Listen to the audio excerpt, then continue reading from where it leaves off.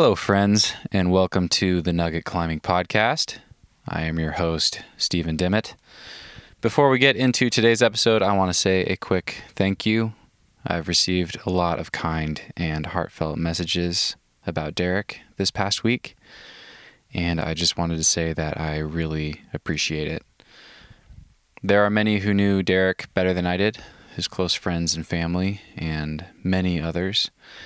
And I will continue to pass along your love and support to them as well. I myself have been feeling pretty good this week. Not ready to just move on necessarily, but ready to carry Derek's memory forward. Derek was full of life and energy, and he had an incredible ability to bring out the best in the people around him and to get them stoked. So I believe we can honor him by charging forward, and that's what I plan to do. I just got to Waco a couple days ago, where I plan to stay for the rest of the winter, and I am very motivated to try to level up my bouldering this winter and build a stronger foundation for the coming year. But more on that later. Today we've got John Cardwell on the show. John is a professional rock climber, best known for his accomplishments in bouldering and sport climbing. John has climbed V15 and I believe at least 4 515As at the time of this recording, most notably Biography in Sayus and La Rambla in Sierra. And we talked about both of these in the interview and some lessons learned from each of them. He's also climbed hundreds of 514s and enjoys climbing routes of every grade, all the way down to 510. And we talked about that as well, and why mileage is important to him. We also talked about what John's climbing looks like in the off-season and what his pre-training mode looks like when building up towards a hard project and how that changes depending on his goals. And we talked about how he uses bouldering as a prime method of training for sport climbing, and about his current project at the Fortress in Colorado, which he thinks will be hard. Another 515 for sure. A little bit of context about the beginning of the interview. I started recording partway through a conversation we were having about John recovering from COVID. He actually tested positive for COVID in late October, I believe, and had to quarantine at home for 14 days. That's about where we pick up in the interview. We recorded this shortly before Thanksgiving, and at the time, John had been symptom-free for a little over 3 weeks and had just started to climb again at the gym with a mask, of course, and taking all recommended precautions. I don't know why I felt obligated to share all of that, but there you go. I put out a new follow-up episode last week with Lizzie Van Patten, talking about the first ascent of a 13A trad route she did a few months ago at a remote crag in Oregon. That was a really great conversation, and we talked about much more than just the nuts and bolts of the climb, as usual. If you're interested in checking that out, you can find a teaser for that episode in your podcast feed. The teaser is about 15 minutes long, and the full conversation was about an hour.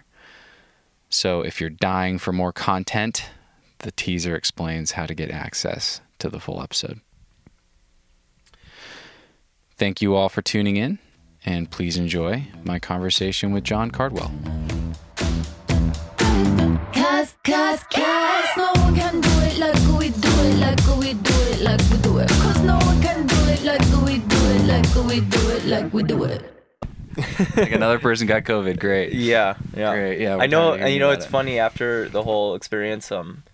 I've learned of a lot of people who have actually gotten COVID. Oh, really? Yeah, because they were professional climbing space. Yeah, professional climbers, and I mean everyone. Yeah. I don't, of all different circles. Yeah. I don't think anyone's really like avoiding it completely. Yeah.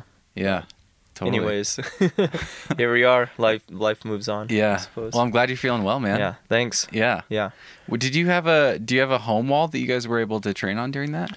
No, we built like a hangboard setup. Okay. Kind of system. Yeah. And rings and hangboards, like bands and various other. Gotcha. Yeah. So we don't really have a space right now that allows we couldn't really build a climbing wall.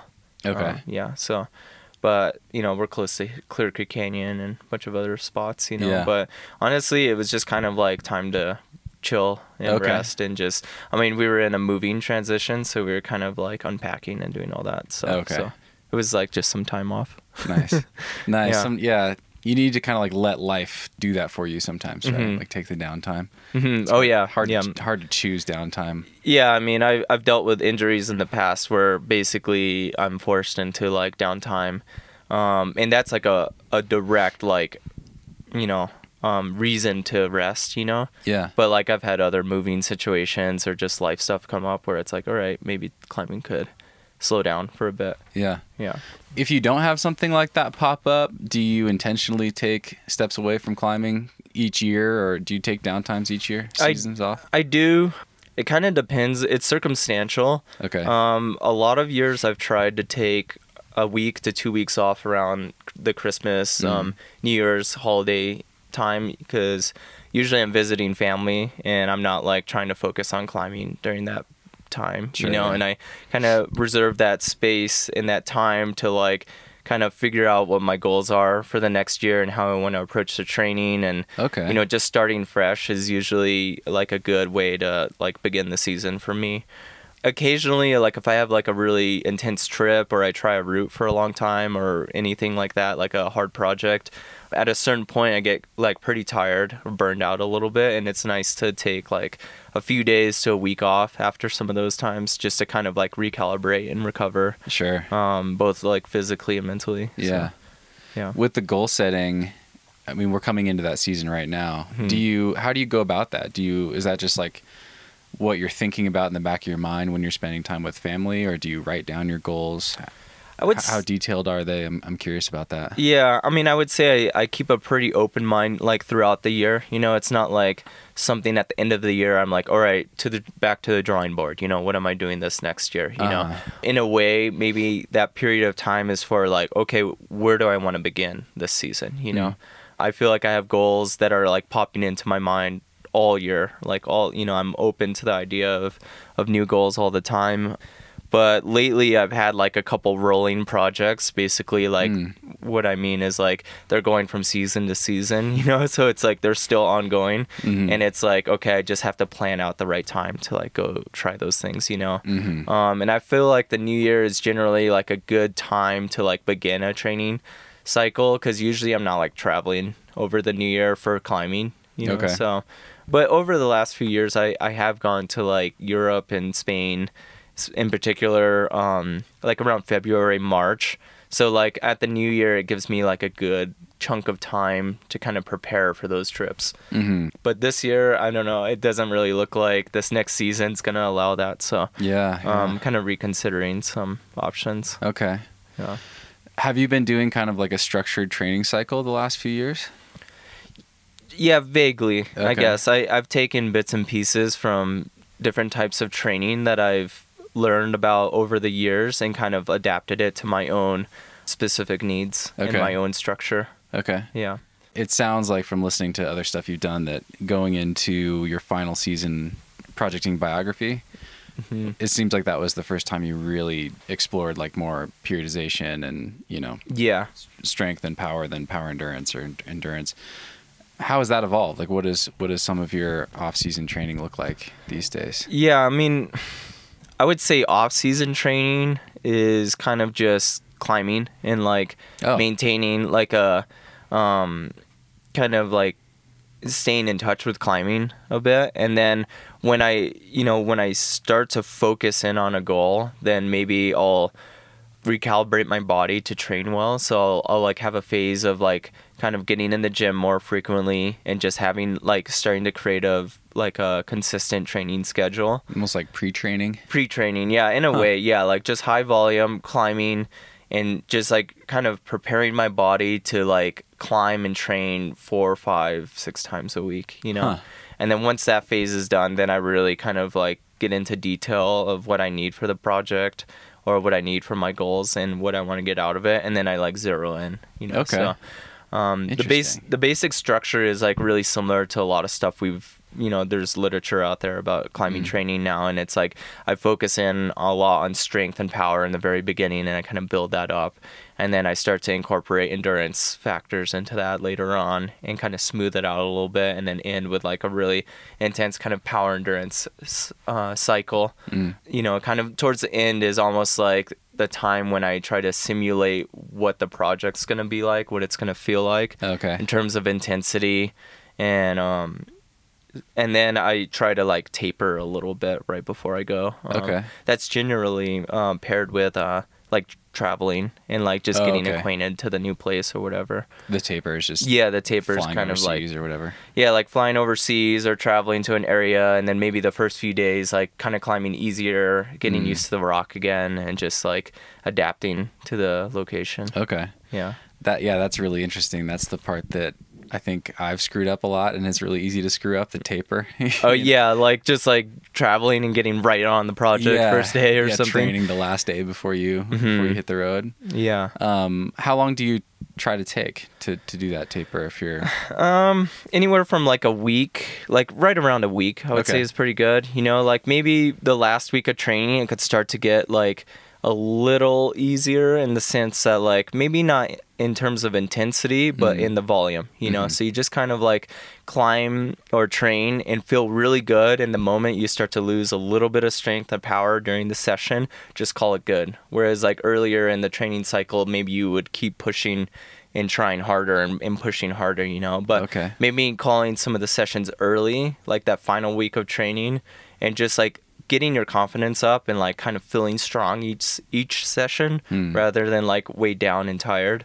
And then maybe that following week, like, reserve some time for travel or whatever you need, and getting used to a new area, going into the new area and just kind of maybe climbing some easier hard routes, I guess, just to like get used to the style properly, so a couple notches below the thing. Maybe like some on-sighting, maybe, go up the project once or twice, just to refamiliarize yourself with like the moves or the beta, or like if it's your first time, just like go up and do the moves, and kind of get ready, and then after like that first cycle of like climb, rest, then it's maybe time. Like your body will start to like engage a bit. And then I find usually at that point I have about 2 weeks of like solid like try hard, 2 to 3 weeks. Yeah, it's a pretty short window. With biography in particular, I remember I was really planning to incorporate the hike, so like the hike up to the crag is kind of like a energy suck a little bit, What is it, like an hour hike? Yeah, roughly about an hour. I think it's steep. about 3 miles or so steep. It's generally, you're just hiking in the middle of the day usually. It's hot. There's not a lot of shade. It's a pretty steep hike. It's not anything like intense, it's not like hiking like up the backside of El Cap or something like that.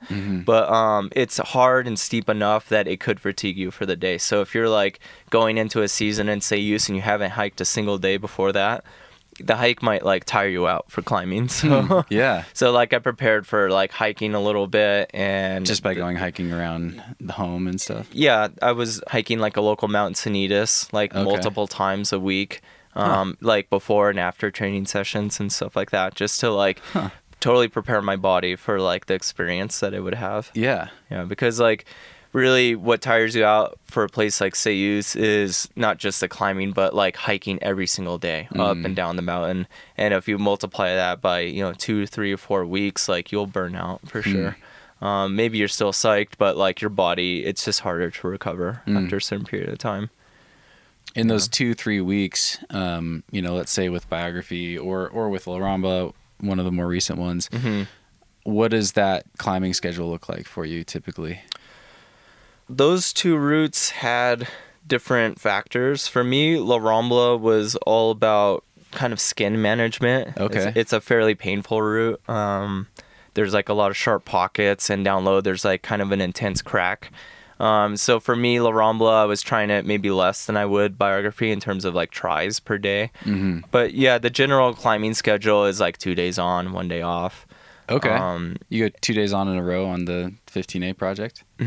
Huh. Yeah. Okay. Yeah, 4 tries maybe over 2 days. Okay. You know, sometimes I'm trying to think back. I mean, La Rambla was a couple of years ago.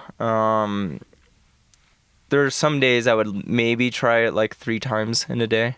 But La Rambla is an interesting route because it gets morning shade and then it goes into the sun for, you know, the middle of the day. And then in the evening it goes back into the shade. But it's generally like kind of more humid there, and if there's no wind, then it kind of makes it a lot harder to climb. So you get tries in the morning, you get tries in the evening. And kind of what I decided was that I need to like pick one timer or the other. Oh, okay. You know, to put all my effort into, because makes waiting sense. all day in the sun and kind of pacing around and walking is just really intense. If you're like trying to climb a route that's really hard. Yeah. So like I found that like doing a morning session and an evening session didn't really work, so I kind of had to pick like which one am I gonna do. Okay. Yeah. Okay. But yeah, La Rambla actually was kind of an interesting thing because I was doing like the 2 days on, 1 day off kind of schedule, and I was climbing with my friend Daniel, and we were kind of like, we'd go try La Rambla in the morning, or I would, and he would belay me, and then we'd go to this route La Capella in the afternoon. So we were having this kind of pretty good climbing rotation, and then a giant storm came and kind of snowed. It snowed and it rained, and then it snowed and kind of soaked the crags and stuff. Okay. So we were in a really consistent schedule, and then it kind of got washed out a bit. So we had to rest like 2 or 3 days, and I actually got like a stomach flu. Oh, damn. Yeah, like right when the snow came.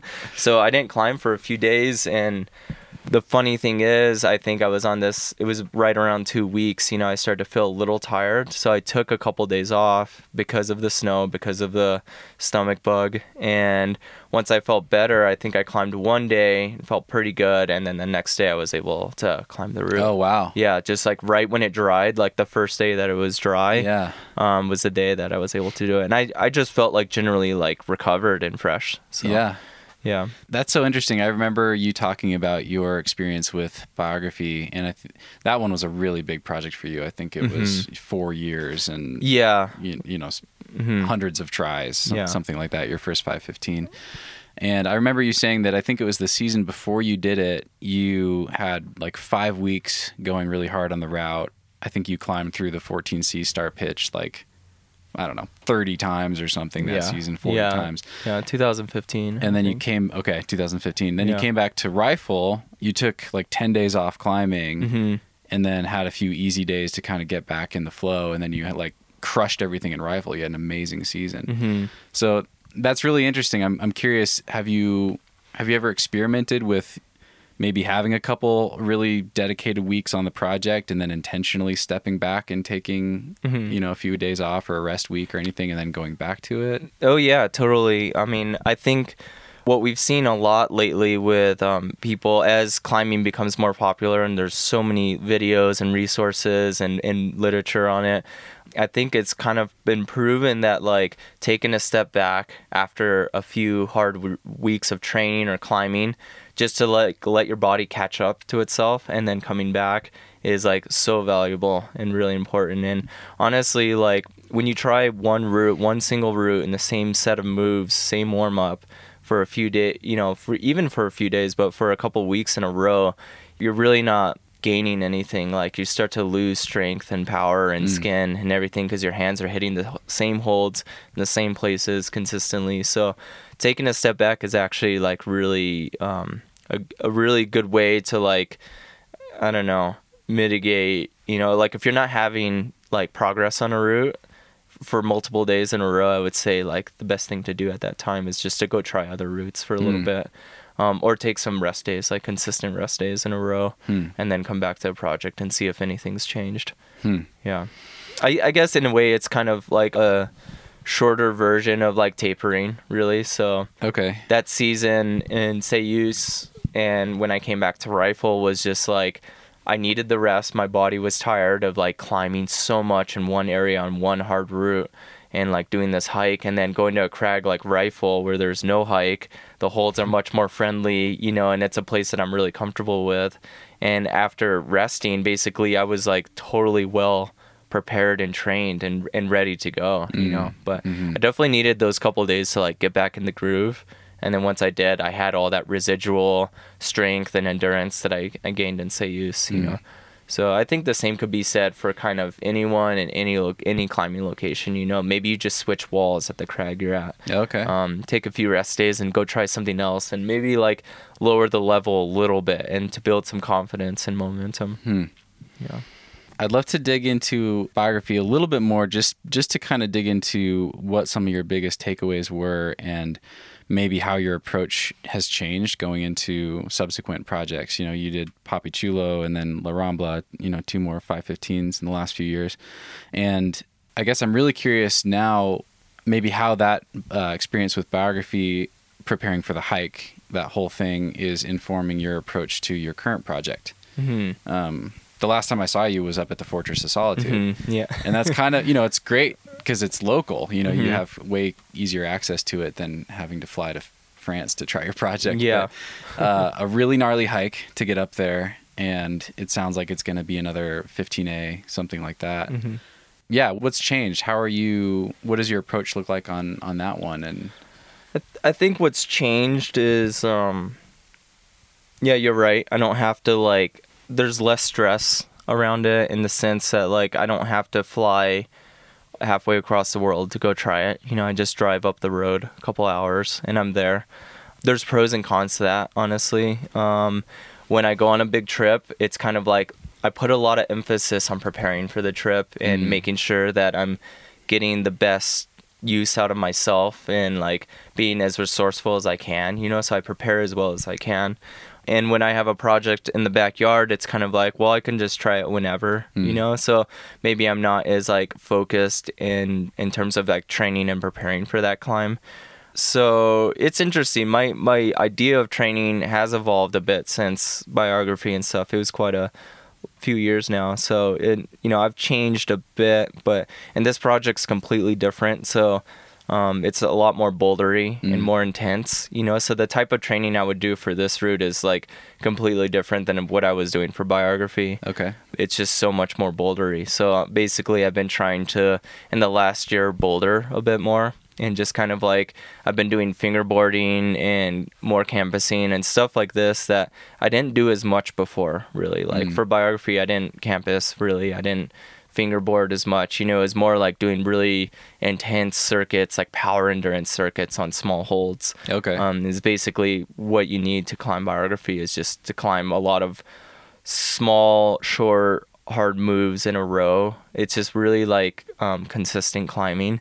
There's no real super intense hard move. I mean, up at the end there is definitely a crux, but the moves I would say are not completely they wouldn't completely shut you down on the bolt, you know.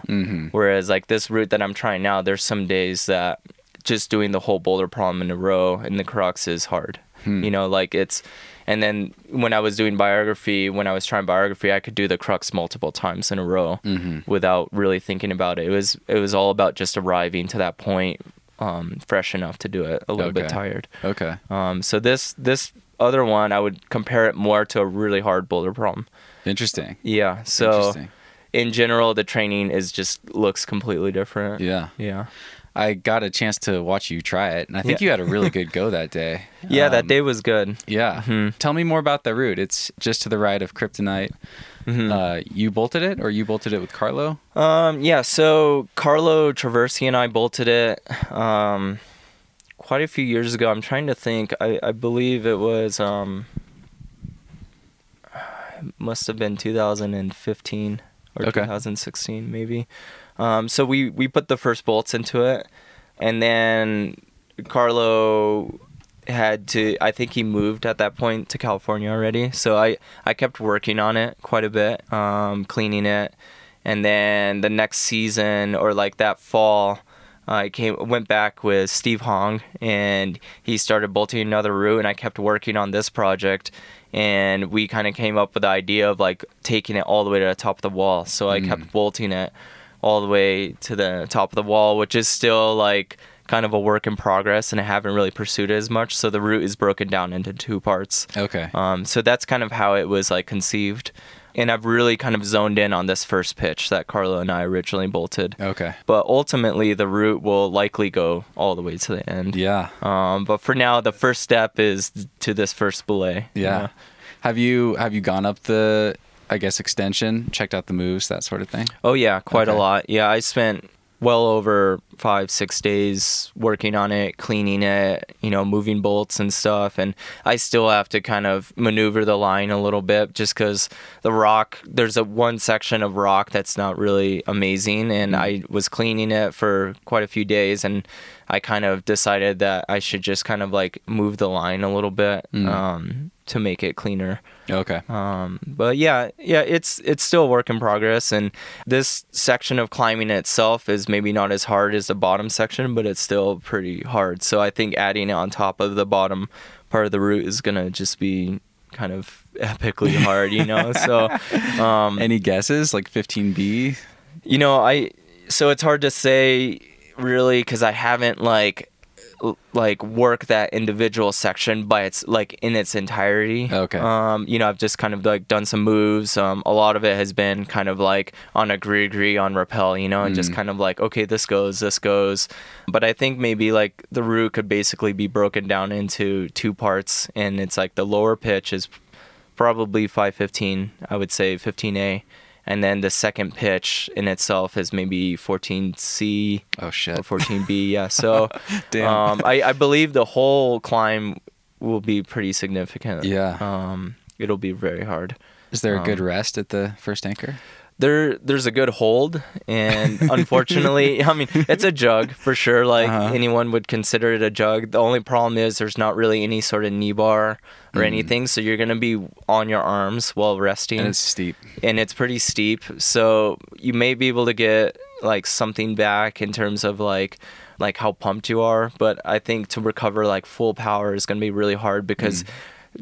Directly leading after the belay is the next crux in the full route, and it's a pretty hard boulder problem. So you're gonna need to have power left over after climbing this extremely bouldery 515 below. So dang, yeah, man, we'll see. Yeah. Right now I'm still really focused on the first pitch, and I feel like it could happen soon. It's just yeah. It looked like I don't remember exactly what the go looked like, but it seemed like you had a really good go. It seemed like you got pretty close that day that I was up there. Yeah. Kind of like how it's been is I've been at a weird plateau with this route for a couple seasons now, and it's mostly because it's so bouldery. So I've hung it multiple times, and I'm like, well, that maybe looks close and it looks great on paper or whatever. Like, okay, you've done it with one fall, any try now.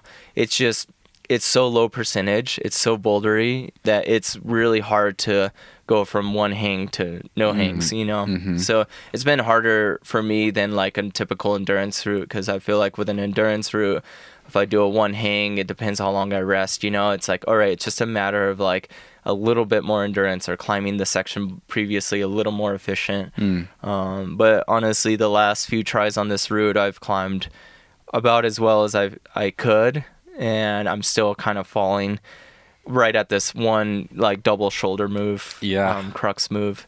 But I have to admit that the last few tries I had up there were some of my best. I was closer. I felt more confident. Yeah. So it's just kind of waiting, and keep trying, and kind of, the interesting thing about this route is I really need to be completely fresh to try it. So 2 weeks on it is like actually really intense. So then I need maybe a week or two off of it.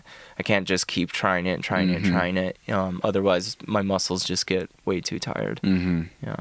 So are you doing any additional hiking for that approach, or is just going up there every other week? I haven't enough? Like biography, not in particularly. I've been running a bit, and just kind of general fitness and cardio, just to help kind of smooth out training, really, and just to kind of have like. What do you mean by that? Well, so I like to like run after training sessions often, just to kind of recirculate my blood a bit, and I feel like it helps with recovery. Once I get over the hump of like general cardio and stuff like that. Because initially it's kind of hard, and it just makes me more tired for my next session. The first 2 weeks when you start running again, it just totally sucks. Yeah. And I'm not like doing anything rad with running. I'm just running pretty moderate, slow pace, just enough to like feel my breath and like to feel the blood kind of move through and help recirculate it a little bit. I feel like it aids in recovery. Interesting. A bit, yeah. So, but for the Fortress, I haven't really been doing like hard hikes or anything like that to prepare for it. Not this season, at least. I'm sure what you're doing, just trying it, is probably enough to keep your hiking fitness. Yeah, trying it consistently enough and not being like camped out at the base like I would be in Sayus, I'm like, after a day or two on the route, I'm able to like drive home and be home for a week and, train in the gym a little bit like that. So I feel like in terms of recovering, I'm still able to like have those really fresh days on the route as opposed to like, when I'm on a trip, and you're in the base of Sayus, like you're gonna go climbing almost every day, so it's hard to avoid, Got you. What's the breakdown of the first pitch that you're working on? The route in the Fortress. So it's kind of interesting because I'm more or less the only person that's tried it. Okay. So this could all be in my head, and it's kind of like when you try a route by yourself for so long, it's kind of hard to gauge like exactly how hard it is because you're so used to it and you're your only reference. But a few friends have tried it, like Daniel's tried it a couple times. Carlo obviously has tried it a little bit, and Maddie Hong has tried it. And I encourage those guys to try it more, but, they have their own stuff going on, their own objectives and their own goals. So it's all good. But I would say the route kind of breaks down. It begins with some kind of more moderate intro climbing, but it's still fairly challenging. It's probably 12 plus. Get to this jug, and it's short. It's only a few bolts long, so it's more like a boulder prom. Maybe it's V5, V6. Okay. But it's enough to kind of like, I wouldn't say it like completely tires you out, but it's enough climbing where it's like you want to rest. So then you get to this jug and you rest and kind of cool down your skin, or at least I do. It's like kind of because I need a lot of really good friction once I enter the next section. And then after that, you go into probably there's different ways to break down the boulder problem, but I would say it's probably V10 to a clipping position. And you have one good hold, but the problem is you can't match the hold. And it would be amazing to match it and rest, but it's really hard to get one hand out of it and the other hand in. And then it just takes too much energy. I've tried like every single combination of like switching this hold around. Basically what it comes down to is I'm able to get this hold and clip really quick and chalk one hand up. And then I go directly into the next boulder problem, which is the crux. And this section by itself could be about V12. Damn. Yeah, so pretty bouldery. And then you get to kind of a reasonable shakeout hold. It's like a slopey, like brick kind of jug thing. Okay. It's not in cut, but it's turned at an angle where you could really lean back on it and kind of rest and recover a little bit. Okay. And then after that, there's probably another V10 boulder prom or so to the chain. Okay. So it's really stacked. Like once you leave like the jug at the bottom after the 512 climbing, it's pretty much on you until the end of the route. Yeah. Okay. Yeah, is the shoulder move you described, is that in the middle of the V12? Mm-hmm. Okay. Yeah. So it's quite strenuous to get into the shoulder, but it's really like moving out of that move to a small little crimp. That's really the crux move, and that's where I've fallen almost every time. Okay. Yeah. So interesting. Just really high intensity bouldering on a rope, pretty much. Yeah. Okay. I want to ask a little bit about your bouldering, indoor bouldering, or maybe outdoor bouldering, as far as like how you're preparing for this thing. But before that, I have to ask about the skin cooling.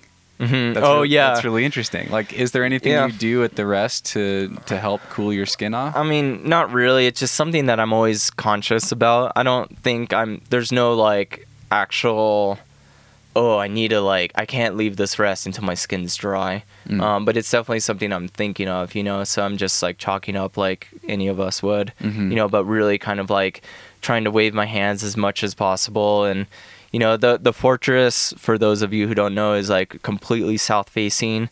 It's directly in the sun for most of the day, almost every single day up there.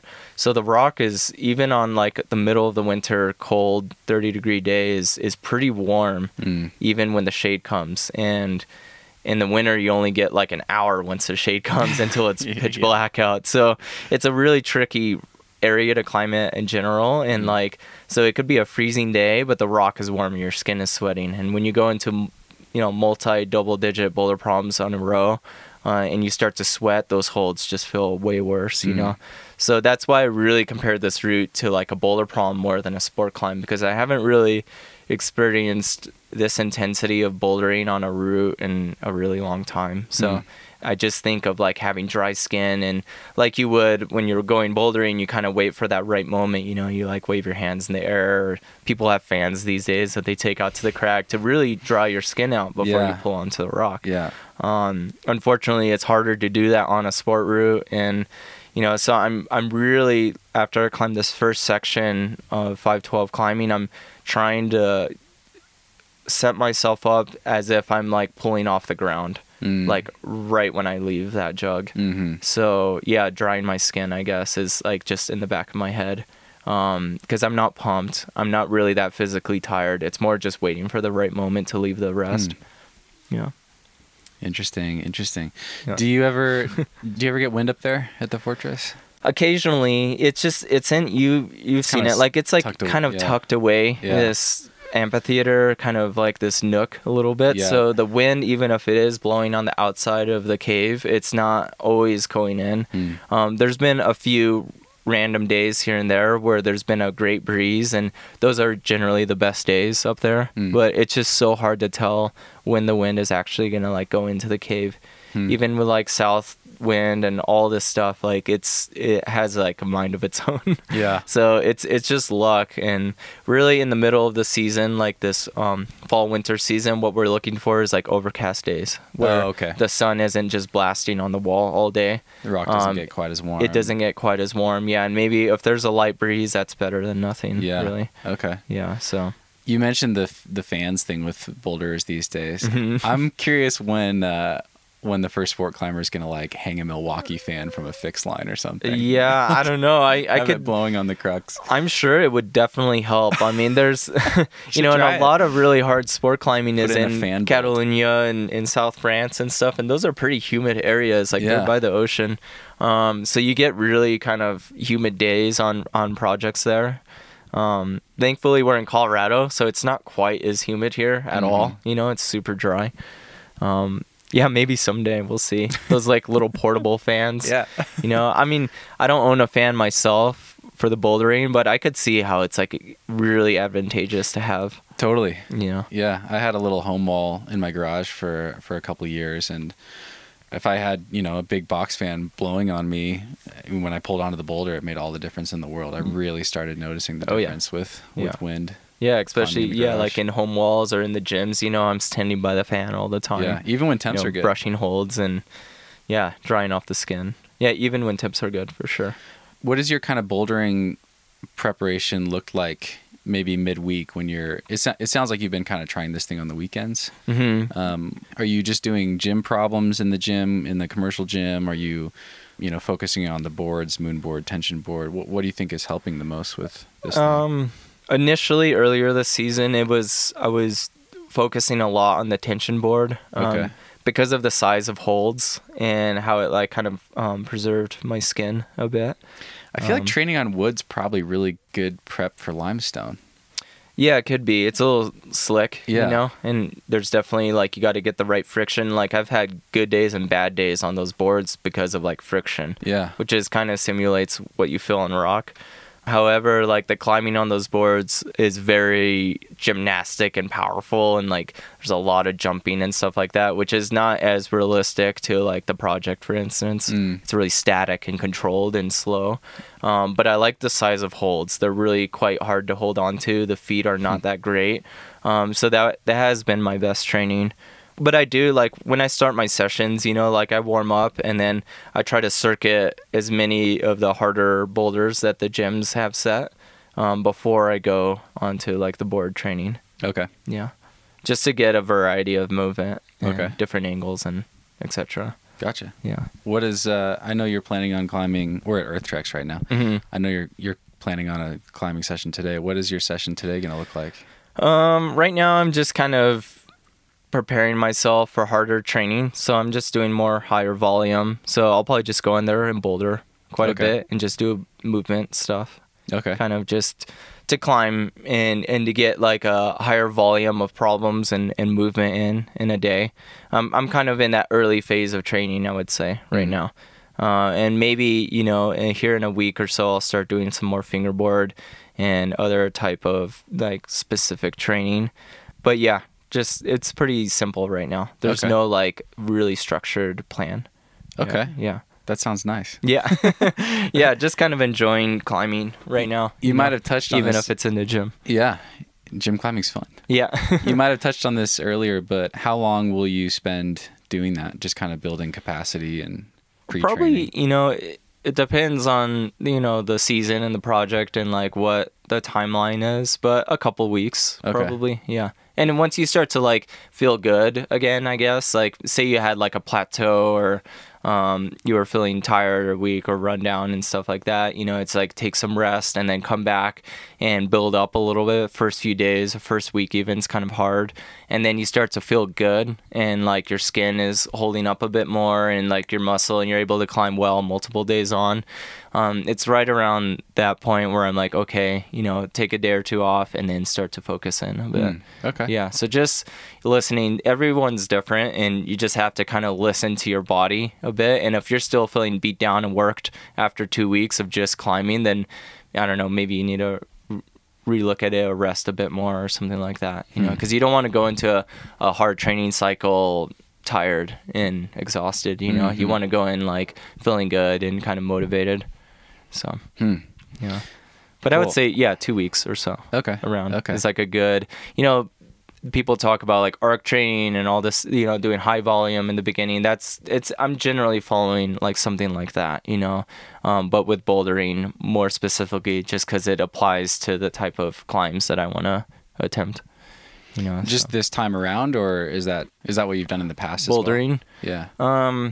Yes and no. I mean, when I was training for some routes in Spain, like Papichulo or La Rambla or Joe Mama and these other climbs in Oliana, they're like 50-meter massive routes. And, a lot of my training looked a lot different back then. And it was more endurance-based. So I would do like really long, endurance circuits on a spray wall or something like that, or a lot of laps in the gym in the very beginning just to build up like a high base of volume of movement, really. Okay. But certainly like somewhere in the training after that, I incorporated a lot of bouldering because I feel like, the stronger you are on the moves, the more comfortable you are on, the type of holds and stuff, just the better you're going to climb, the less energy you're going to use for each move. So bouldering generally is the best way to achieve that.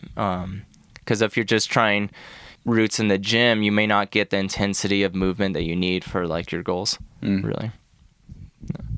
So yeah, I boulder a lot, really. I think it's, people find it surprising, but a lot of my training, even for hard endurance sport climbing, is bouldering.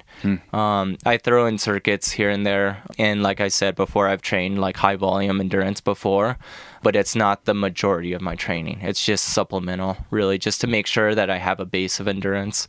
But really the focus is on making the moves as simple and easy as possible. Okay. Pretty much. Okay. Yeah.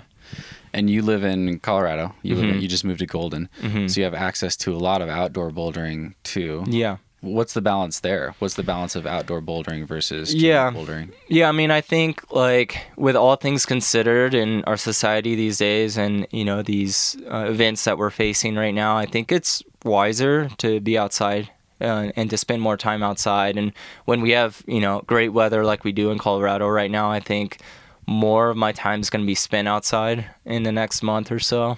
And the gyms are facing a lot of challenges themselves. And, it's hard to like go in there and be contributing to that really, but I know people have to move on with their life and they have to make these businesses work. And so I feel for them, it's like I want it to succeed.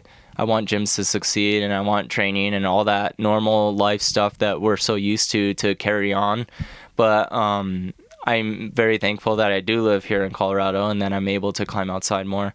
So yeah, with the recent move to Lakewood, actually, which is just next to Golden, I'm at a closer access to places like Clear Creek or local boulders and sport climbs as well. So I'll probably climb outside a bit more, you know, while we have great weather.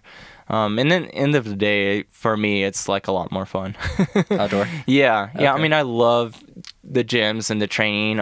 I've spent so much time in there in the gyms over the last few years. But I think like just with everything considered, I'll probably start spending less time in the gyms. Okay. Yeah. Do you feel like you can get the same quality of session outdoors versus indoors? That's a tough one.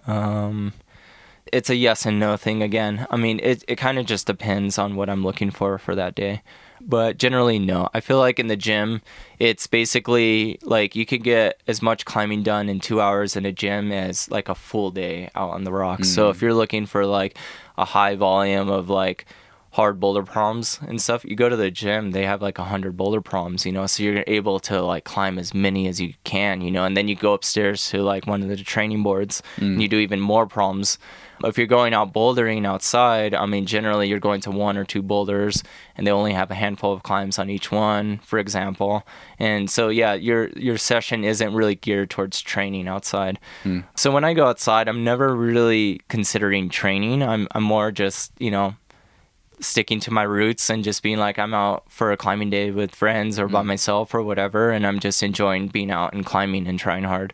If I really am concerned about training and getting a session in, then when I come home, I'll do rings, I'll do fingerboard or something. I'll do supplemental training at home just to fill out the day. But for me, there's a clear separation between gym climbing and training in the gym versus climbing outside. There have been on occasion like certain crags like Rifle or there's certain boulders in Colorado that have like a high quantity of hard proms. They're kind of training days too. You can repeat boulders, or in Rifle, I've done laps on routes before, or I've, you know, ended the day by cooling down on some harder routes and stuff like that just to fill out the day, really. But it's not like, oh, let's go to Rifle and train. It's more like I'm going to Rifle to climb and enjoy that experience, really. Yeah. Okay, cool. Thanks for that. Another thing I'm really interested in with you is this balance of on-sighting trips and quick tick trips where you're trying to send routes quickly that are a little bit below your limit, and then deep projects like, you know, trying a 515. Yeah. What does that balance look like for you these days as you're coming into a new year and thinking about goals and stuff like that? Yeah. I definitely like what it comes down to is certain trips and certain times in trips, I like to just climb and like, you know, experience different moves and, you know, these climbing areas that I've been fortunate to go to over the years, like let's just take Sierra, for example, in Spain. It has like 2,000 routes or something like that. And a lot of them are really, really good routes. And what I've done a lot in the past is I've gone to climbing areas and I've focused on one route, you know, like La Rambla or Biography. And, you know, you kind of get this tunnel vision. And while they're really good routes in themselves, they're not, you know, the entire scope of the area, you know, and like places like Sayus have like 5-star, you know, 511s, 5-star 512s, 5-star 513s, and there's dozens of them around, and same with Sierra. So yeah, it's nice to take a step back and just like enjoy climbing for what climbing is. And it's like moving along the walls and up and down the walls. And yeah, there's still a challenge in there, but it's not like just beating your head against one climb and, you know, day in, day out, because that becomes a really frustrating, intense process at a certain point for a lot of people. And it takes away a lot of like the enjoyment of climbing at times, you know. I mean, it's rewarding in the end, like anything that we work really hard at, but it's nice, like, if you're in a beautiful area like Sierra or like Tin Sleep, like this summer, you know, like climb a lot of the good routes around. There's a lot of good climbing out there, and climbing for me doesn't always have to fixate on like a really hard, intense objective, you know. So I think maybe this has like become more of a focus for me in the last few years, because I've just learned that I enjoy pretty much all the climbing that's out there. You know, and I like really technical face climbing, erect climbing, corners. I like it all really. And you know, those aren't always 515s, you know, and they rarely are, you know what I mean? And if I could go out and climb like an incredible, you know, 512 erect, you know, that's really fun to me and enjoyable. And maybe you have a cragging day where you climb, you know, like the 510s, 511s, you know, and like try one really cool line or something like that. Those days I really enjoy, you know, and there's a lot less stress involved. But not to say, you know, like I try to find a balance between like trying really hard climbs and being super goal oriented and focused, and just like, okay, I'm preparing for this one climb, you know, and I'm going to an area to do that. But so I have the balance. You know, I still really like focus on that stuff. Like at the Fortress, for instance, there's not a ton of amazing other climbs to do there. Yeah. So I'm really up there for that one climb, but. You know, I've climbed a lot at Main Elk below, and it's not like the best climbing area in the world, but those days have been fun just to like climb other moves and do other routes, you know. And I have a certain respect for people who develop those routes, you know. It's like there was one day, you know, that someone rappelled down or bolted that route, and they saw something in the rock that was cool, you know. So I appreciate that at a certain point. I don't know. I like climbing, you know, so like, I won't shy away from like a more, you know, quote unquote moderate day. Like it's just it's the same to me as trying, you know, La Rambla. It's just maybe more enjoyable at times, you know, because it's less intense. But yeah, I was curious about this because I was out in 10 Sleep and saw you out there quite a bit this summer. I was like, man, he's spending a lot of time here. Is there anything hard enough for him here? You know, so that's really cool to hear and really interesting. And I was curious at the time, when you're doing something like that, if you're spending a bunch of time in 10 Sleep, are you worried about doing other supplemental stuff to maintain strength and fitness, or do you take steps away from that? Yeah, I mean, from time to time. Yeah, how do you think about that? Yeah, I've been there a few times over the last few years, and you know, I kind of, when I go to a crag like 10 Sleep, sure, there's no 515s, but there's hard climbing there, hard enough to like, you know, feel that like need for like challenging myself. But really, when I'm at a place at 10 Sleep, I'm just enjoying like being in Wyoming and camping, or you know, doing the hikes. It's a really beautiful area. There's a lot of good climbing. And I enjoy a lot of the climbing there. While it is, some of it's more moderate, I suppose, there's still, you know, enough interesting climbing to keep me stimulated, I guess. And it's good climbing. So, yeah, I'm not really too focused on like training super hard when I go on a trip like to 10 Sleep. Was that a longer trip, or were you doing short trips broken up? We did over the years, I mean, so I used to coach a youth team, and we did summer trips there for like 10 days and stuff with another coach. So those were somewhat longer. And then we did 2 trips this summer, and one was 10 days, I believe, and another one was like a shorter weekend. Or a shorter trip, like over a long weekend. Yeah. So gotcha. Yeah, nothing like, I didn't spend like the season there or anything like that. Yeah, so they were somewhat shorter trips. Yeah. So it was just like go up, climb a lot of, you know, and what I liked about going to 10 Sleep is I could climb a ton of routes in a day. So you're able to get like tons of mileage in on a bunch of different climbs. I imagine this is a tough question because there's probably so many to pick from, and it doesn't have to be from 10 Sleep, but do you have like a really standout route or memory, you know, something that you've climbed that didn't make the headlines that none of us have ever heard about? Like just like a really hard climb, or just a gem, like a really one that really stands out as like, oh man, I really enjoyed that experience. That was a really special route for whatever reason. Yeah. I don't know. I feel like, you know, there's been a lot of emphasis on like these big trips that I've done in these because, you know, I've kind of like put a lot of emphasis on preparing for these routes and training for these routes.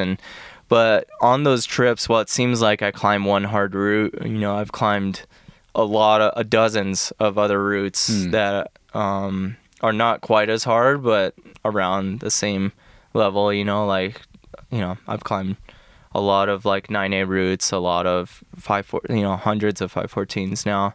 So, I mean, and I think, I'm not out there to climb routes to get recognition, necessarily, and if stuff gets unnoticed, then it's fine for me. Like this spring before the whole pandemic thing, we were in Spain and I climbed a lot of routes. I didn't climb any super hard routes, but I climbed harder. I focused on a wall called Can Piggy Poogie in Sierrana, and it's an older hard wall that doesn't get as much attention in Sierrana. A lot of people are on the front side, kind of where La Rambla is and all these other hard routes and stuff.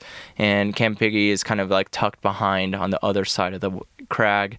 And it has a lot of harder routes from 14C and below. And they're not the hardest routes at the area. So maybe you don't see as many people there. You don't see as many repeats on some of these routes. But I wanted to go to this wall and kind of experience these older hard routes, more technical, intense, run out, a little scary. And I'm not getting the same amount of points for it, but I'm trying just as hard, So, yeah. I don't know. Like, any standout routes from that cliff? Well, a few, like the one in particular was this route Chicane, and it's an old 14C that was put up by Ramon Julian, famous climber in Spain. And that was kind of a standout for me.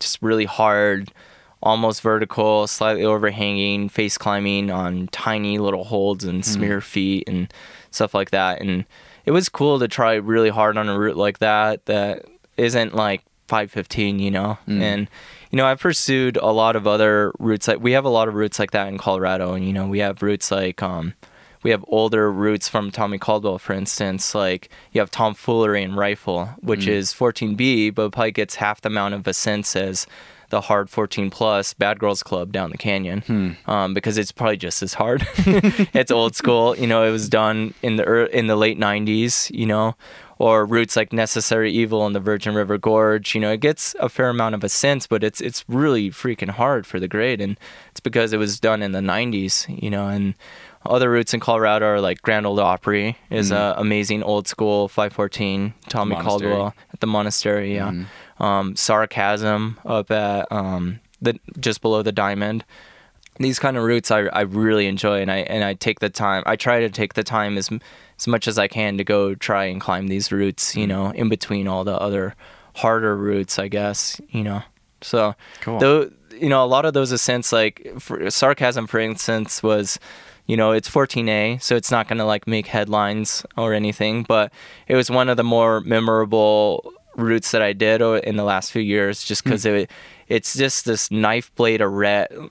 It looks improbable when you look at it. You don't really see holds, and it's at 12,000 feet or in between 12 and 13,000 feet up at Chasm Lake. It's just an intense kind of alpine sport climbing experience, and like you have to hike 2.5 hours to get to it, and that kind of stuff really interests me as well. Cool. Yeah. So like, for instance, that's something that like maybe not anyone knows about, but to me it was really important and a fun day out. Awesome. Yeah. Awesome. Right on. I think there's a really cool video of Carlo doing that one.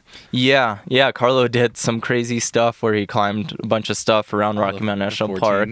Yeah, the triple 14 day. Yeah. I'll link to that in the show notes for people that are curious about Sarcasm. Yeah. For reference, that's the day he had is incredibly impressive. Like, it's crazy. Does that sort of thing interest you at all? Not, well, I really respect it, not right. particularly. I Totally. mean, if I've done Sarcasm, then that was it. That was my experience with that route. I'm not totally interested in pairing it up with climbing a 14er mountain and like a V14 boulder problem in the same day. Well, I find it like, like I was saying before, like impressive. It's just kind of climbs for me, or like I climb them and I really, enjoy that process. I guess like the whole like time thing and pairing things up only really interests me in like maybe big wall climbing. Okay. In the sense of like I can understand the value of like climbing a big wall in a day versus many days on the wall. There's an added element of strategy and preparing and all that stuff, like what we've recently seen in Yosemite with Emily Harrington and those guys climbing Golden Gate in a day, to me is a lot different. It's much more impressive than, someone working the route and staying on the wall for many days. I don't know much about big wall climbing, but I could just imagine that it's a whole other element of challenge. So it's cool. It's cool to see. But in terms of like linking boulder proms with sport climbs and big walls all together in the same day, I don't know if I have a future in that, really. I like to do all of them individually on different days maybe, but I don't know if I'll ever be the one to do like a triathlon type thing. Gotcha. Yeah. Gotcha. Okay. Interesting. This is a great segue. I read a Rock and Ice Q&A with you after you did biography, and at the end of it they asked you kind of like what's next for you, and I was surprised reading this because I hadn't heard about it, but you were like, oh, a big trip to Yosemite this fall. Tell me about Misty Wall. Yeah, so Misty Wall was that trip initially, like when that article, we were just planning with Adidas and a group of folks who wanted to push, they wanted to like inspire a lot of the team and other athletes to climb in Yosemite. The person in particular, John Long, who has a long history of climbing in Yosemite and stuff, just wanted maybe to see, if he could inspire some of these younger athletes, climbers to, cut their teeth in Yosemite a little bit and experience the walls. And I think he just had this idea of kind of researching old routes on different formations throughout the valley that hadn't been free climbed yet.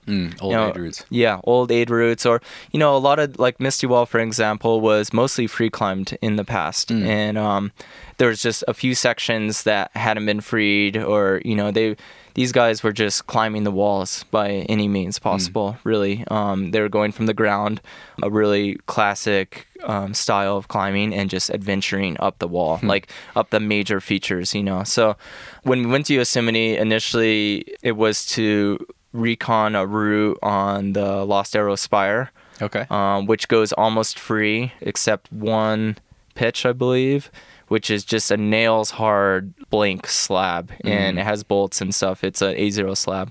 And we kind of wrapped into it and checked it out, and I top roped on it for a while and like really couldn't make any progress or anything like that. So we kind of went back to the drawing board a bit. I climbed a lot on the route, actually. The rest of the route is like really cool, kind of adventure climbing, great climbing. I mean, an incredible location in Yosemite. But, I was just like, I don't really know if this section of climbing, at least for me, could be done, or it's just going to take a lot of time, and it's like in the sun all the time, and it's like a friction slab with like almost no hold. So it's just a more tricky endeavor, and I just didn't see it panning out in the time that we had. So we kind of went back to the drawing board, and John Long suggested us checking out the Misty Wall because it was kind of right next to it. And they had been climbed many years ago by Royal Robbins and his partner, and so we wrapped in kind of unknowingly over an old aid route, which was a variation to the Misty Wall, and so we wrapped into that and found that it had like incredible free climbing potential. There was like a steep roof, but unfortunately there was no obvious gear placements and stuff in this roof. There was a little bit, so we were like, all right, there's probably we're gonna have to add some bolts here. And we kind of avoided the original aid line, and we found these features kind of going off to the right, me and my buddy Marcus Garcia. So we were kind of wrapping in and checking out the route, and once we kind of like checked out, and this is at the very top of the wall, once we kind of checked out that zone a little bit, we were like, all right, well, let's go down to the base and climb this thing from the bottom. So we went down and kind of adventured our way up the wall over the course of a day or two. Like we would go up a little bit and come down and rest and all that stuff. And then one day we went all the way up, and we climbed a lot of the sections, but not consecutively in a single push. So I was able to like free climb all the pitches that trip, but it wasn't like in a standard, ground up ascent. And then push. So a season went by, and we returned the next spring, and we added Sasha DeJulian to the team. More like the whole, everyone was interested, and they were like, all right, let's team up and do this in a party of three. So I kind of went with Sasha, and Marcus was there too, but he was climbing some other stuff on that trip as well. So Sasha and I were really on the wall, kind of rehearsing a lot of the sections and the crux pitches, which are way up at the top of the wall, and just getting used to the route again. And then later on that trip, we were able to climb it from the ground to the top. Nice. So yeah, Awesome. It was a team effort. It was my first real experience in Yosemite, and while I really appreciate it, and the route is incredible, it really actually turned out to be one of the most memorable climbing experiences I've had. But I learned a lot about ethics and a lot about Yosemite climbing and how I would want to approach future climbs. So, I want to return to Yosemite. I want to climb in Yosemite again, and I think I would want to climb on El Cap. And I'm not entirely sure of where I want to start, but what I know for sure is I want to go with someone who's motivated and kind of have that like really true adventure experience of just like starting on the ground and working our way up to the top, even if it takes many days, and we fail at free climbing and all this stuff, like if we could make it from the bottom to top, I would be, that's the experience I'm really looking for in Yosemite. Okay. And maybe after that experience and I gain some traction and knowledge and experience of climbing on those walls, I'll be able to kind of diversify what I want to do, in a place like that. But for now, I want to keep it kind of more adventure, and kind of instead of just like a really targeted, structured, like, all right, let's go do this route and let's work it out, like people rig ropes and all that stuff. And I kind of just want to like go have that adventure of just like, all right, we're bringing our gear with us, we're going up the wall, kind of like, the origins of Yosemite. Yeah. And what I've read so many stories and accounts about, it would just be cool to experience climbing in that way. Yeah. Sort of like how I really like appreciating and climbing old sport routes, and just kind of, that part of climbing really interests me, of like not just climbing the new hard routes in rifle, but also like trying to seek out all the like kind of random, obscure old hard routes, that kind of get forgotten a little bit. Tapping into the history a little bit more. Yeah. Yeah, cool. Yeah, and I think like the style of climbing Yosemite, from what it appears to me, I'm not experienced at all really, but like it's evolved over the years, and there's people who do it very well. They're very dialed in, and they know like what they need to do to free climb a route, or what they need to do to climb a route in a day. And they're so dialed in, but to get to that point took some learning and trial and error for sure, so I'm still in that trial and error period, and I want to have that kind of like, adventure dirtbag, just go up the wall, see what happens kind of thing, cool. Maybe bail. I don't know how it'll go, but it would be fun. That would be my next experience in Yosemite. Okay. I think. Amazing. Real quick, what's the breakdown of Misty Wall? And it being like 513? There's a crux pitch that it's anywhere from, I would probably call it more 12 plus. Okay. Sport, just like kind of a sport. It's a mixed, there's some gear, some bolts, 12 plus, 13 minus maybe. Okay. And then below that, there's a lot of, 511, 510 climbing.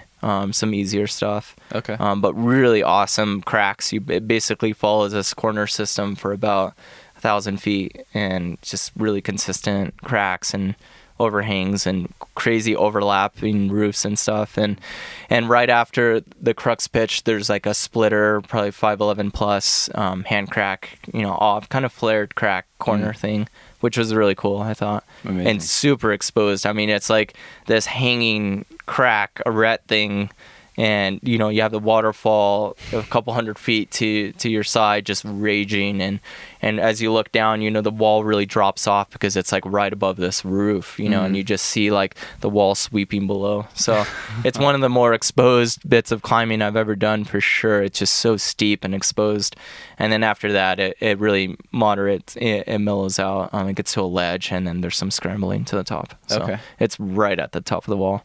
So amazing. Mm-hmm. So cool. Yeah, it's a cool route in that sense that like you do this a ton of climbing, 1,500 feet or so of climbing, and then you get the hardest bit at the very end, Wow. Yeah. So it's like you're kind of conserving your energy the whole way.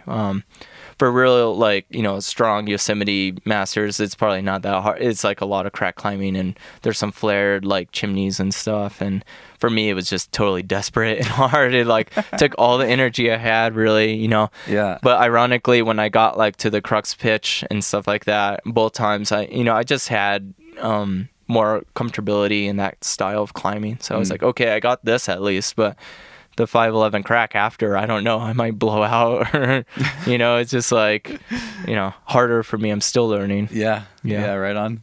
So that's kind of the breakdown. How many pitches? 15. Okay. Yeah. So it's about 1,700 feet, maybe. Wow. It follows the whole Long waterfall. pitches. Yeah. Okay. So, yeah, some long pitches, some shorter pitches. Okay. In the middle, there's quite long pitches, kind of just meandering these crack systems and ledges and stuff. So they go on and on and on. Okay. Yeah, like ledge to ledge kind of thing. Cool. Yeah. Cool.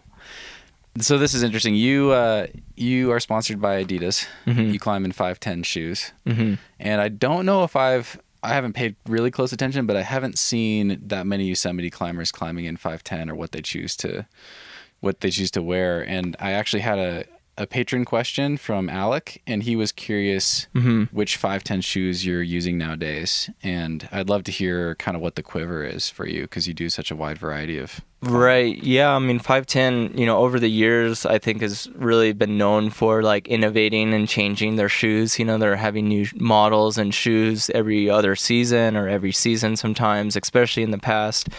So recently, the shoes that I'm really most focused on and use the most are probably the high angles. High angles? Yeah. Okay. Mm-hmm. Yeah, they're just a really good, high quality, all around shoe. It's a type of shoe you can go bouldering with, or you could do sport climbing with.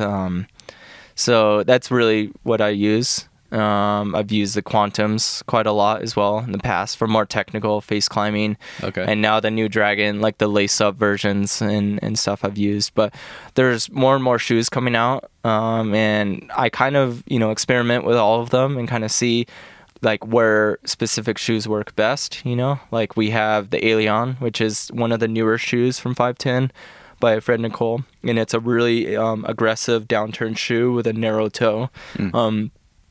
Could work really well in a place like Tin Sleep. I use them in Tin Sleep where there's a lot of pockets and like narrow little feet. A place like Margalef in Catalunya, Frankenjura. There, 510 is kind of coming up with shoes where you can use them for really specific things, but they also still have the staples, like the Dragon and the high angle and stuff that you can diversify and use on many different angles and different types of rock. Okay. Yeah. So, long story short, I use the high angle quite a lot. Yeah, it's my go-to. Okay. Right now. What did you use on the Misty Wall? On the Misty Wall, I actually have to kind of look back. I believe I used the Quantum lace up. It was like a blue shoe, and the Anasazi lace up, the pink Oh shoe. yeah. Yeah. Okay. Yeah, I kind of worked between both. What I learned a lot on that trip and with bigger, longer days on the wall in general is that your feet, it gets really painful for your feet, So a larger, more comfortable flat shoe is definitely ideal. I'm not familiar with the climbing on El Cap. I'm sure you probably bring multiple pairs of shoes for specific different pitches and crux pitches and stuff. But for the general grinding, in and out of the cracks, I believe I used like a larger pair of the Quantum lace. Okay. Yeah. Alec also wanted to know, do you have any takeaways from dealing with climbing finger injuries? Takeaways. Well, the main takeaway is that they suck. That's a pretty broad question, so I'll let you go for it, but then I could ask some but what I've follow-ups. learned maybe Yeah. because I've had multiple partial tears of A2 pulleys. Yes, they suck. We all know this. Any type of injury that kind of puts you out of the sport or activity that you enjoy is never fun. The main takeaway, I guess, now that I think of it, is that the second time I had a pulley injury, I kind of combated it a lot different than I did with the first one. And what I did was more active recovery. So I moved my hand a lot more. I was putting weight on it a lot sooner than before. And I think when I first injured my finger, which was, I'm trying to think back, it was probably in 2010, so it was about 10 years ago. A lot of the knowledge out there and a lot of the research was like rest, it's like you're out for 3 months, like no climbing, like can't touch holds, can't weight it. And then the second time around, I talked to some doctors and other specialists and stuff, and they were like, no, you got to get this finger moving and recovered, and it's going to lay down scar tissue, and you got to make sure that you're breaking it up and it doesn't form like in unhealthy patterns and stuff like that. And you got to strengthen the tendon again and the tissue around there, rather than just letting it like kind of build up and, then putting a lot of force on it once you think you're good, So, the main takeaway was that, I did initially, like after the acute injury, like once it happened, I did rest for a couple weeks, made sure I kind of, let the inflammation kind of come and go. And then I iced it a bit and massaged it, made sure there was, blood kind of flowing through there, trying to get as much recovery energy in there, I guess. And then I started, to tape it alongside my other fingers, like buddy taping and stuff. And started doing really light exercises, like with a rice bowl and different squeeze tools and stretching and stuff like that, just kind of making sure that I maintained mobility. And then it wasn't long after that I was climbing pretty moderately on positive holds, on low angles, really short sessions. And then shortly after that, I was doing really light hanging on a hangboard. Okay. Yeah, which, it initially to me, it sounded like totally counterintuitive to like go to a hangboard where some people injure themselves. But if you do it very moderately with, sometimes you take weight off so you're lighter, or you do really moderate hangs, it was really the key to my finger recovering quickly the second time around and becoming strong. Like it, to this day, that's one of the fingers I'm like totally not worried about. So that I want to highlight that because my first finger injury was a A2 pulley in my left ring finger. And similar to you at the time, there wasn't a whole lot of information out there. And I wish that someone had been there to tell me like, you're going to be fine. Like this finger is going to be just as strong as every other finger once you deal with this thing. It just kind of sucks for now, but it's going to be normal again.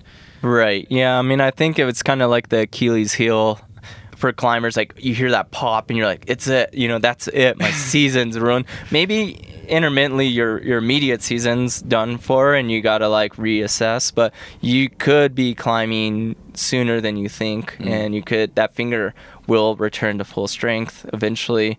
I would say like the very most important thing in the very beginning of any kind of climbing injury or any injury for that matter is get a professional opinion, like get a diagnosis, a definitive diagnosis, whether that's ultrasound, MRI, or like a really good PT that knows what they're doing when they do a physical assessment. Just know what's happening to your body. That's phase one, rest and then and then figure out what's wrong. Because like there's a big difference between a partial tear, which could be the loud, awful pop that we hear, but there's not a huge difference between that happening and a full rupture. In terms of like the initial, like I haven't had them both happen, but people, could fully rupture their tendon and maybe just think it's like a partial tear or something like that. See. But in those cases, in most of the cases, from what I understand, you have to get it surgically repaired. Gotcha. The tendon, the pulley tissue itself won't actually reattach itself. With a partial tear, as loud and gnarly as it sounds, there's still some tissue kind of holding it together, and it's going to build upon itself, so it has that little connection point. For other injuries like shoulders, knees, everything else climbing related, I've been lucky not to have anything significant happen, so I don't really have advice there. But with the fingers, definitely, get it, rest, get a diagnosis. And if it's not as bad, if it's not a full rupture, you could probably return, do a lot of research, contact people, and do rehab as soon as possible, pretty much. Get mobility going and strengthen that finger and that hand. Cool. Yeah. Thanks for that. Yeah. One of the resources that was most helpful for me eventually when I finally stumbled into it was an interview that Esther Smith did with Neely on the Training Beta. Oh, yeah. And I think that's really in line with everything you just said, and kind of has more of the specifics of what people can do. Yeah, I think I looked into that also. She's done a few things, some YouTube videos, and all. There's all this information out there now, which is nice. Which is what I wish I had 10, 15 years ago. But climbing has become so popular that what comes with that is like more people are getting into it who have injuries, so we're learning more about how to recover from those injuries. But yeah, Esther, I think, had some good stuff. Yeah, Alec, if you're listening, I'll link to that stuff in the show notes, and if you guys have any more questions, feel free to reach out. What about prevention? Have you noticed any patterns thinking back to what led up to those finger injuries, and do you have any thoughts on preventing them? Yeah, I mean, when you get injured like that, you replay the day and the situation like 1,000 times. Like, what did I do? Like, where did I go wrong? Why me? Yeah, why did this happen? And that's a normal thing. And I think on those days, I was generally warmed up well. And basically what happened, and this shouldn't make people nervous, but in both cases, I was like in a kind of a half crimp position on like a fairly positive hold, all 4 fingers, and then my pinky dropped on both occasions. And I crimped even harder with the 3 fingers, and I basically just overloaded that ring finger, and it just gave way. So being conscious of how you grab grips, I think, is a very, very important thing. It's inevitable that we're all gonna hit holds and we only have 3 fingers on, and you don't have to be immediately worried like, oh, is my finger gonna blow up?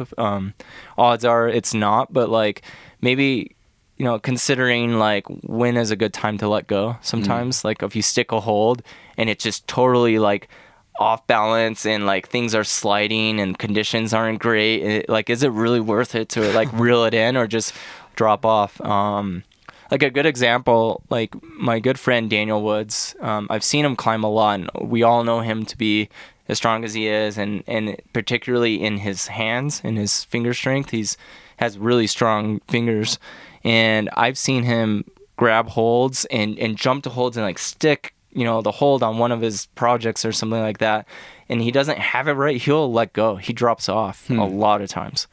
And I think he just knows that maybe it's like, I don't have it right. I'm not going to just like, I need to have it a certain way, to really pull that hard. And that type of hold is relative to all of us. It's going to look different than Daniel's probably, but we've all had that moment where we jump to our hold, our pinky drops, and we like re-engage really hard. And there comes a split second there where you do have the chance to just like let go. But it's hard to really tell yourself that, because then maybe you're just throwing to the next hold, which is a jug, and then you send. Right. But like you can also throw the jug and then pop goes your finger, Right. So being conscious of like how you're grabbing holds, you're always going to be able to grab the hold again if you let go. Maybe not that day, but the next day or whatever, you grab it right and you do your project. For me, that was the definitive. That's what I come down to. Like those 2 times where my pinky dropped and I really just reeled it in. Like I had a moment where I could have just stepped off, and like, cause I knew previously working those boulders, they were both boulder problems, that when I did the moves well, my pinky didn't drop, and I did the move just fine. And that's how I have to do it from the start, I think. Gotcha. Yeah. But like staying hydrated, warming up well, hydration's key. All the kind of basic things that they say, like in all the books or like coaches and all this stuff, like make sure your body is feeling good. Like if your finger's really achy, like maybe don't train that day kind of thing, or like don't try your hardest boulder ever if like your pulley hurts, basic stuff like that is the best preventative stuff, I could say. Yeah. But, the whole hold thing, like, that's just case by case. It's so subjective, like how. I mean, I do think though, like, so my my only bad finger injury I've ever had, like I said, was an A2 pulley in my left ring finger, and it was that same thing where I was 3 finger crimping, my pinky was off. In that case, that's just the hold. You can't fit 4 fingers on it, but you have to jump from that hold, and it really loads your ring finger super hard. So I think that 3 finger crimp position really does. That ring finger is really vulnerable in that position, and there's no avoiding it, but it's just something to be mindful of. Yeah, sure. And like yeah, like I was saying, like it's inevitable we're all gonna have to grab like a 3-finger crimp or pocket or something like that. It just, yeah, being aware of your limits is super important in making sure you're warmed up and all that stuff. Mm-hmm. Yeah. So yeah, definitely, yeah, be aware of like anytime you drop from 4 fingers to 3 to 2 to 1, you know, like it just puts you at a more vulnerable position. So just being smart when that happens. So you've been climbing for, how long have you been climbing? I actually don't know this. I think I started climbing, you know, it's been right around 20 years. Okay. Yeah. I was like 10, 11. Okay. Yeah. You've climbed all around the world. You've climbed in all sorts of areas around all sorts of different climbers. I love to ask people like you this question, or a couple of questions related to this, related to the patterns that you see with other climbers. Do you see any trends as far as where most climbers go wrong, as far as habits or things like that keep them from reaching goals, stuff like that? Anything come to mind? That's a good question. I think what really happens in the very beginning, because there is so much climbing information out there on training now, is that first couple year climbers train too hard in the beginning. And I think really at the beginning of one's climbing experience, the most important thing is to just learn how to properly climb and, you know, be open to a lot of different styles and different types of rock, different gyms, different angles, all of the above, really. Like learning how to climb confidently on many different situations is like the most important thing, in my opinion, you know. And in the end, I think it'll help you appreciate climbing even more, you know, because like you could say like, all right, let's go climb, you know, a granite arete, you know, 5'8" to 5 whatever, you know, like some people are like nervous of doing that, you know, and they may be stronger than they climb, but they're just like, no, I don't know, it's like technical and weird and uncomfortable, or like. So I think like developing your style and your technique as a climber is like priority number one. And I think not all climbers go wrong there, but a lot of new climbers, you know, just, you know, think like, oh, I have to do pull-ups, I have to do campus board, I have to do fingerboard, I have to boulder really hard. And this is all great stuff, and it will come later in your climbing experience. But often people get stronger than they are like good climber, you know. So there's a stronger climber, maybe they're just pulling up really hard, doing big jumps in the gym and all this stuff, but maybe they can't climb like the 5'11" slab, you know, up the canyon or something like that, you know. And while that won't like totally inhibit their climbing experience in the future, it might limit them at some point, you know. And it's hard when you're really strong to learn how to climb really well, you know, because you're just used to pulling so hard. And a lot of that early training too much too soon could lead to long-term injuries, you know, like tendonitis or shoulder issues, finger issues, all this stuff. And it's kind of like one of the things that I've learned in my experience of coaching, you know, youth climbers, is that like, you've done a lot of that. Yeah, they're a little more malleable, you know, their bodies like can tolerate more maybe than older climbers who get into it. But I still want them to learn how to climb first, you know, because kids, they just absorb it and they sponge it up. Like they become really good climbers really quick, but you got to like encourage them to do so, you know, and you can't just like throw the kids on a campus board and stuff like that. It'll like harm their, you know, growth, you know, it could be really detrimental. So yeah, when I teach clinics and stuff, people ask me advice, like, what can I, you know, I've been climbing for a year and a half or something like that. And you're like, what can I do to get better? And people don't always like this response, but I'm like, climb as much as you can. Like climb on, be open to different styles and different areas, and just experience climbing, like really appreciate climbing for a few years, you know, and slowly start incorporating training into that. Yeah. So I would say, I don't know if it's going wrong. It's just, that's my preferred, you know, advice to climbers is learn how to climb really well first. Cool. No, that's really great. I'm curious with your coaching and maybe with, I'm thinking of drills or anything like that. Do you have any advice as far as, you know, climbing more and getting more skilled movement for someone who is really limited circumstantially, like maybe someone who's in the city and or a small town in the middle of the Midwest, and they only have one gym and, you know, not a whole lot of access? Any recommendations or thoughts? Yeah, I mean, that's obviously, you know, what I'm mentioning previously is a privileged position, like being able to travel and climb, or just living in a state like Colorado where you just have climbing, in your backyard. If you don't have this access, you can still, like, if you at least have a climbing gym, you can diversify your challenges inside the gym, Typically gyms, especially these days, these awesome modern gyms, they have access to all different styles of climbing inside the gym, But yeah, it gets harder when you have limited resources, But I just think that maybe looking towards other climbers in that gym who are better than you, it's good to like have partners that push you and that like kind of show you better climbing technique and skills and stuff like that. So just kind of sourcing out your options, your resources, finding a mentor or someone or a coach or something like that would be my advice. Okay.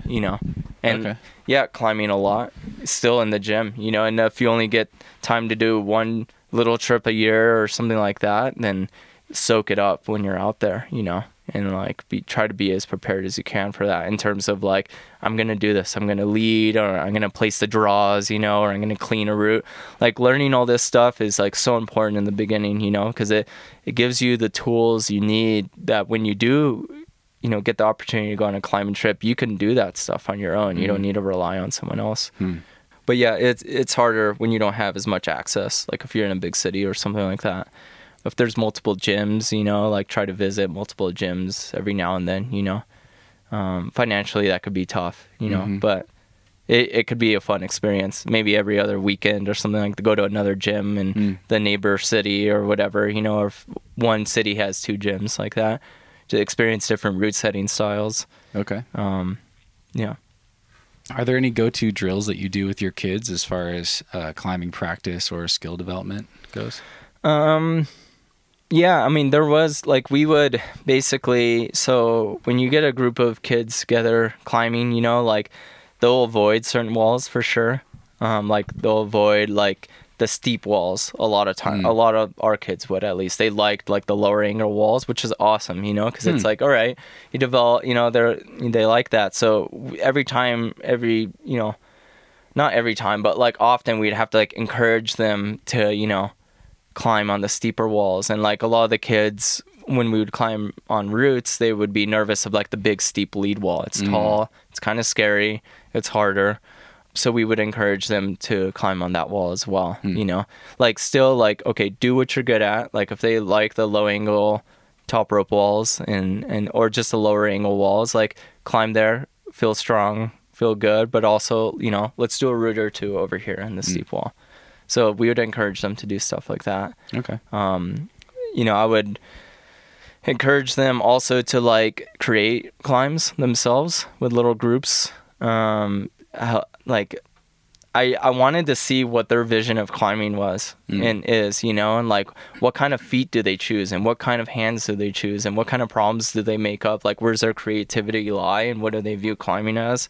And I would help them like create boulders, and then I would like take certain things off or change some parts of the problem, and it would challenge them a lot differently, like maybe I forced a toe hook or maybe I forced a heel hook, instead of them just like jumping through it, it's like the jump through is great, it proves you're strong, but maybe you could keep your feet on, you could like toe hook the arete and like reach up static and save energy, and like just having that knowledge, it makes someone a better climber over, maybe you won't use it every single time you go climbing, but when you have to use it, you at least can say like, oh, I know kind of what to do here, Yeah.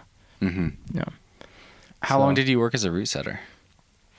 On and off for about 10 years. Okay. Yeah. A lot of off, like I traveled a lot. I climbed a ton. There's been like a year or 2 at a time where I wasn't route setting. But I kept kind of continually coming back. I had a good relationship with the gyms around here in Colorado. So, and I enjoyed it. Like the process is fun. It's creative. It's low stress most of the time. And so I was doing that for quite a while. It was like supplemental kind of part of my general, giving me opportunity to live the lifestyle that I wanted. Mm-hmm. You know, I have a lot of support of my sponsors over the years, but the gyms just kind of helped support that as well. Mm-hmm. Unfortunately, with that came a lot of time, you know, invested into like being at the gym and working at the gym and having that schedule, which in turn sometimes took away from like climbing and pursuing training or outdoor projects and all this stuff, or traveling and stuff like that. And it's a brutally hard job. Yeah, it's hard. Yeah. do you feel like it? Yeah. Was that? Do you feel like it helped your climbing, either the physicality of it or the creativity of it and setting moves? Or I mean, another yes or no. Yes and no. Yes, in the sense that like it always kind of kept me generally fit, because I was consistently always in the gym, always climbing, always had this like pretty solid base because of the requirements as like a route setter, especially in a place like Colorado where the standard of climbing and route setting is pretty high, you know, so you have a lot of strong climbers come into the gyms, and it's almost a necessity to like have available product for them, you know, as well as every other climber. But so like it's just a challenging job at times in terms of like how hard it can get, but it kept me fit. The downside to that is, you know, I would work 8 hours or 6 hours, and then I would want to train after or go climbing after, you know. Right, so I always had this kind of crutch, I guess, or like a little, you know, I was like, all right, well, I'm coming off of 8 hours of like physical labor, you know, and I've been in the gym for 8 hours, and now I want to be here for another 3 hours to train, you know. So it's mind numbing a little bit, you know, and I really had to dig deep for a couple of years there to continue training and to stay focused. But I usually did my best when, you know, I took time off and, you know, then it smoothed out a little bit. But what else did I like? You know, the gym kind of gave me a structured, you know, work schedule. And I liked having structure, you know, I liked having kind of like go in, work, you know, and come back and all that stuff. Like it taught me how to like work a normal job in a sense, like have like, you know, hours and all that kind of stuff. So I think that was good for a number of years, but then I kind of learned like, okay, I can move on, I could evolve from this, and I don't necessarily need to be supported by the gyms necessarily, you know, so. Yeah, I just read an Instagram post from you from October that it was the end of an era. Yeah. You moved away from route setting. Yeah, I guess, I mean, for me it was, you know, I know that people appreciated my route setting and coaching, of course, you know, it's hard to leave. Are you still coaching at all? No. Okay. No, so I'm not really associated with the gyms at all now. I occasionally will go in and do some guest setting and stuff like that, you know. Right now is a really interesting, challenging time for all gyms across this country, and they don't have as many staff, and, you know, so when I can help out and they can, you know, give me access to gyms and stuff like that, you know, I figured something out, but it's not like an official job like it was before. But yeah, so I decided to move on and focus on other things. Climbing is a big thing about that. But also I kind of just, you know, I have some potential opportunity in the industry, and I've been around for quite a while now, and I don't entirely know what it looks like, but I just know that like if I start somewhere, then it'll allow me to progress. Okay. And I got to a point in the gyms where progression really wasn't, I mean, it was available and there was potential for it, but it wasn't the path that I wanted for my future. So really, I'm kind of taking some time to really redefine my future and where I want to go. And I certainly want to climb, but I also want a career in this industry. And and I have a few options that I'm interested in. So. Cool. Yeah, exciting. I'll start working towards that. I'm excited to follow along with your journey and see what that leads to. Yeah, cool. Thanks. I've got a couple just quick questions for you. Yeah. We can start wrapping up here, but a few rapid fire questions. Right on. What is one of the best decisions you've ever made? One of the best decisions I've ever made. Ooh, that's a good one. You know, I'm really happy and I'm fortunate for the opportunities that I've got through climbing, through this industry, through kind of the profession that I chose. Some of the trips, when I think back at it, like traveling to Southeast Asia or South America or all over Europe and kind of all over the world, like none of this would have happened had I not really made that decision when I was really young to like pursue my passion, to really like, just go all in and figure out a way to, work hard and achieve, my vision of life that I wanted, and when I was younger, my vision was kind of modeled after some friends that I met. Like Daniel was already a well-established professional climber, and early on I met Dave Graham, and he was really cool to me. He gave me some opportunity, opened my eyes to a world of, traveling around and climbing and doing kind of, in a way, this selfish pursuit, but in a way, it opened my eyes to so many different parts of the world, different cultures, individuals, ways of living, problem solving. I learned a lot of random business over the years of working with these companies and kind of negotiating my future and stuff like that. So my decision to pursue this lifestyle is one of the better decisions I think I made. I think it was good for me. When I was younger, I had opportunity and I had potential for different types of schooling and university and all that. And while it still interests me, and it did interest me at the time, I'm still happy that I'm here where I'm at. So cool. Yeah. Cool. Right on, man. What do you like to do on a rest day when you are neither working nor climbing? Well, I like to walk our dog, Peyton. Okay. I'm into photography too. I love to take photos and, meet up with fellow climbers or friends, or even just going out for hikes and taking photos, or doing bigger kind of adventure days with my girlfriend. It's always been fun. I've really been into the mountains my whole life, pretty much, because of my family. Like the mountains in the sense of like just going out and being a part of them, hiking around and doing stuff like that. So I like getting outside pretty much. So if it's not climbing, I'll be hiking or running or something like that. Okay. Yeah. What is something that you've been especially grateful for lately?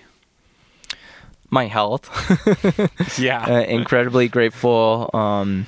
As you guys know, I got sick, very mild, moderate experience. However, it's eye-opening that, there's dangers out there, and like, I'm not older, but I'm into my 30s now and I'm on my way, and it's becoming real that like having a healthy, sustainable body and lifestyle is so important. It's so valuable, and I've had, different members of my family or others' families who aren't as fortunate, and it's something to be thankful for sure. So I'm always grateful and appreciative of like the good health that I have. And over the years I've learned, maybe it's from the traveling and stuff, like to like cook fresh food and to like have good healthy, like a diet, a balanced diet and stuff. And a lot of that came with like trying to perform well. So I was like trying to treat my body as well as I could in order to like feel good for climbing pretty much. Yeah. So yeah, I'm grateful for that for sure. Right on. Yeah. Thanks for sharing that. Yeah. In line with that, what's a favorite post climbing session meal? Post climbing session meal. Well, it's recently kind of changed because I've gone mostly vegetarian. Okay. In the last couple months, it's been kind of a longer transition.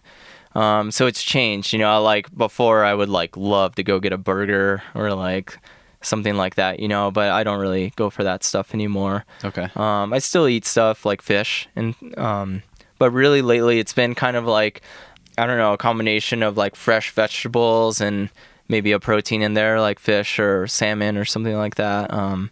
I really enjoy. Yeah. So Cool. Healthy, fresh, anything like that. I'll go for it. Right on. Yeah.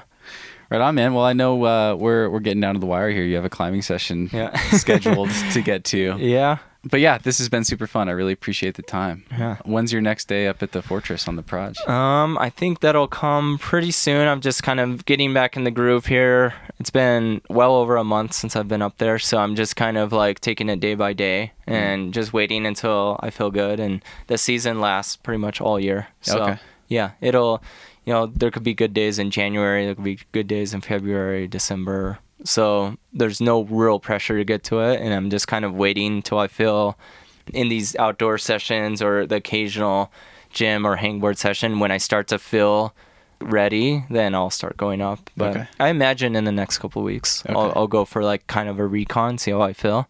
And then if it feels good, then I'll continue process there. Sweet. Mhm. Does the project have a name?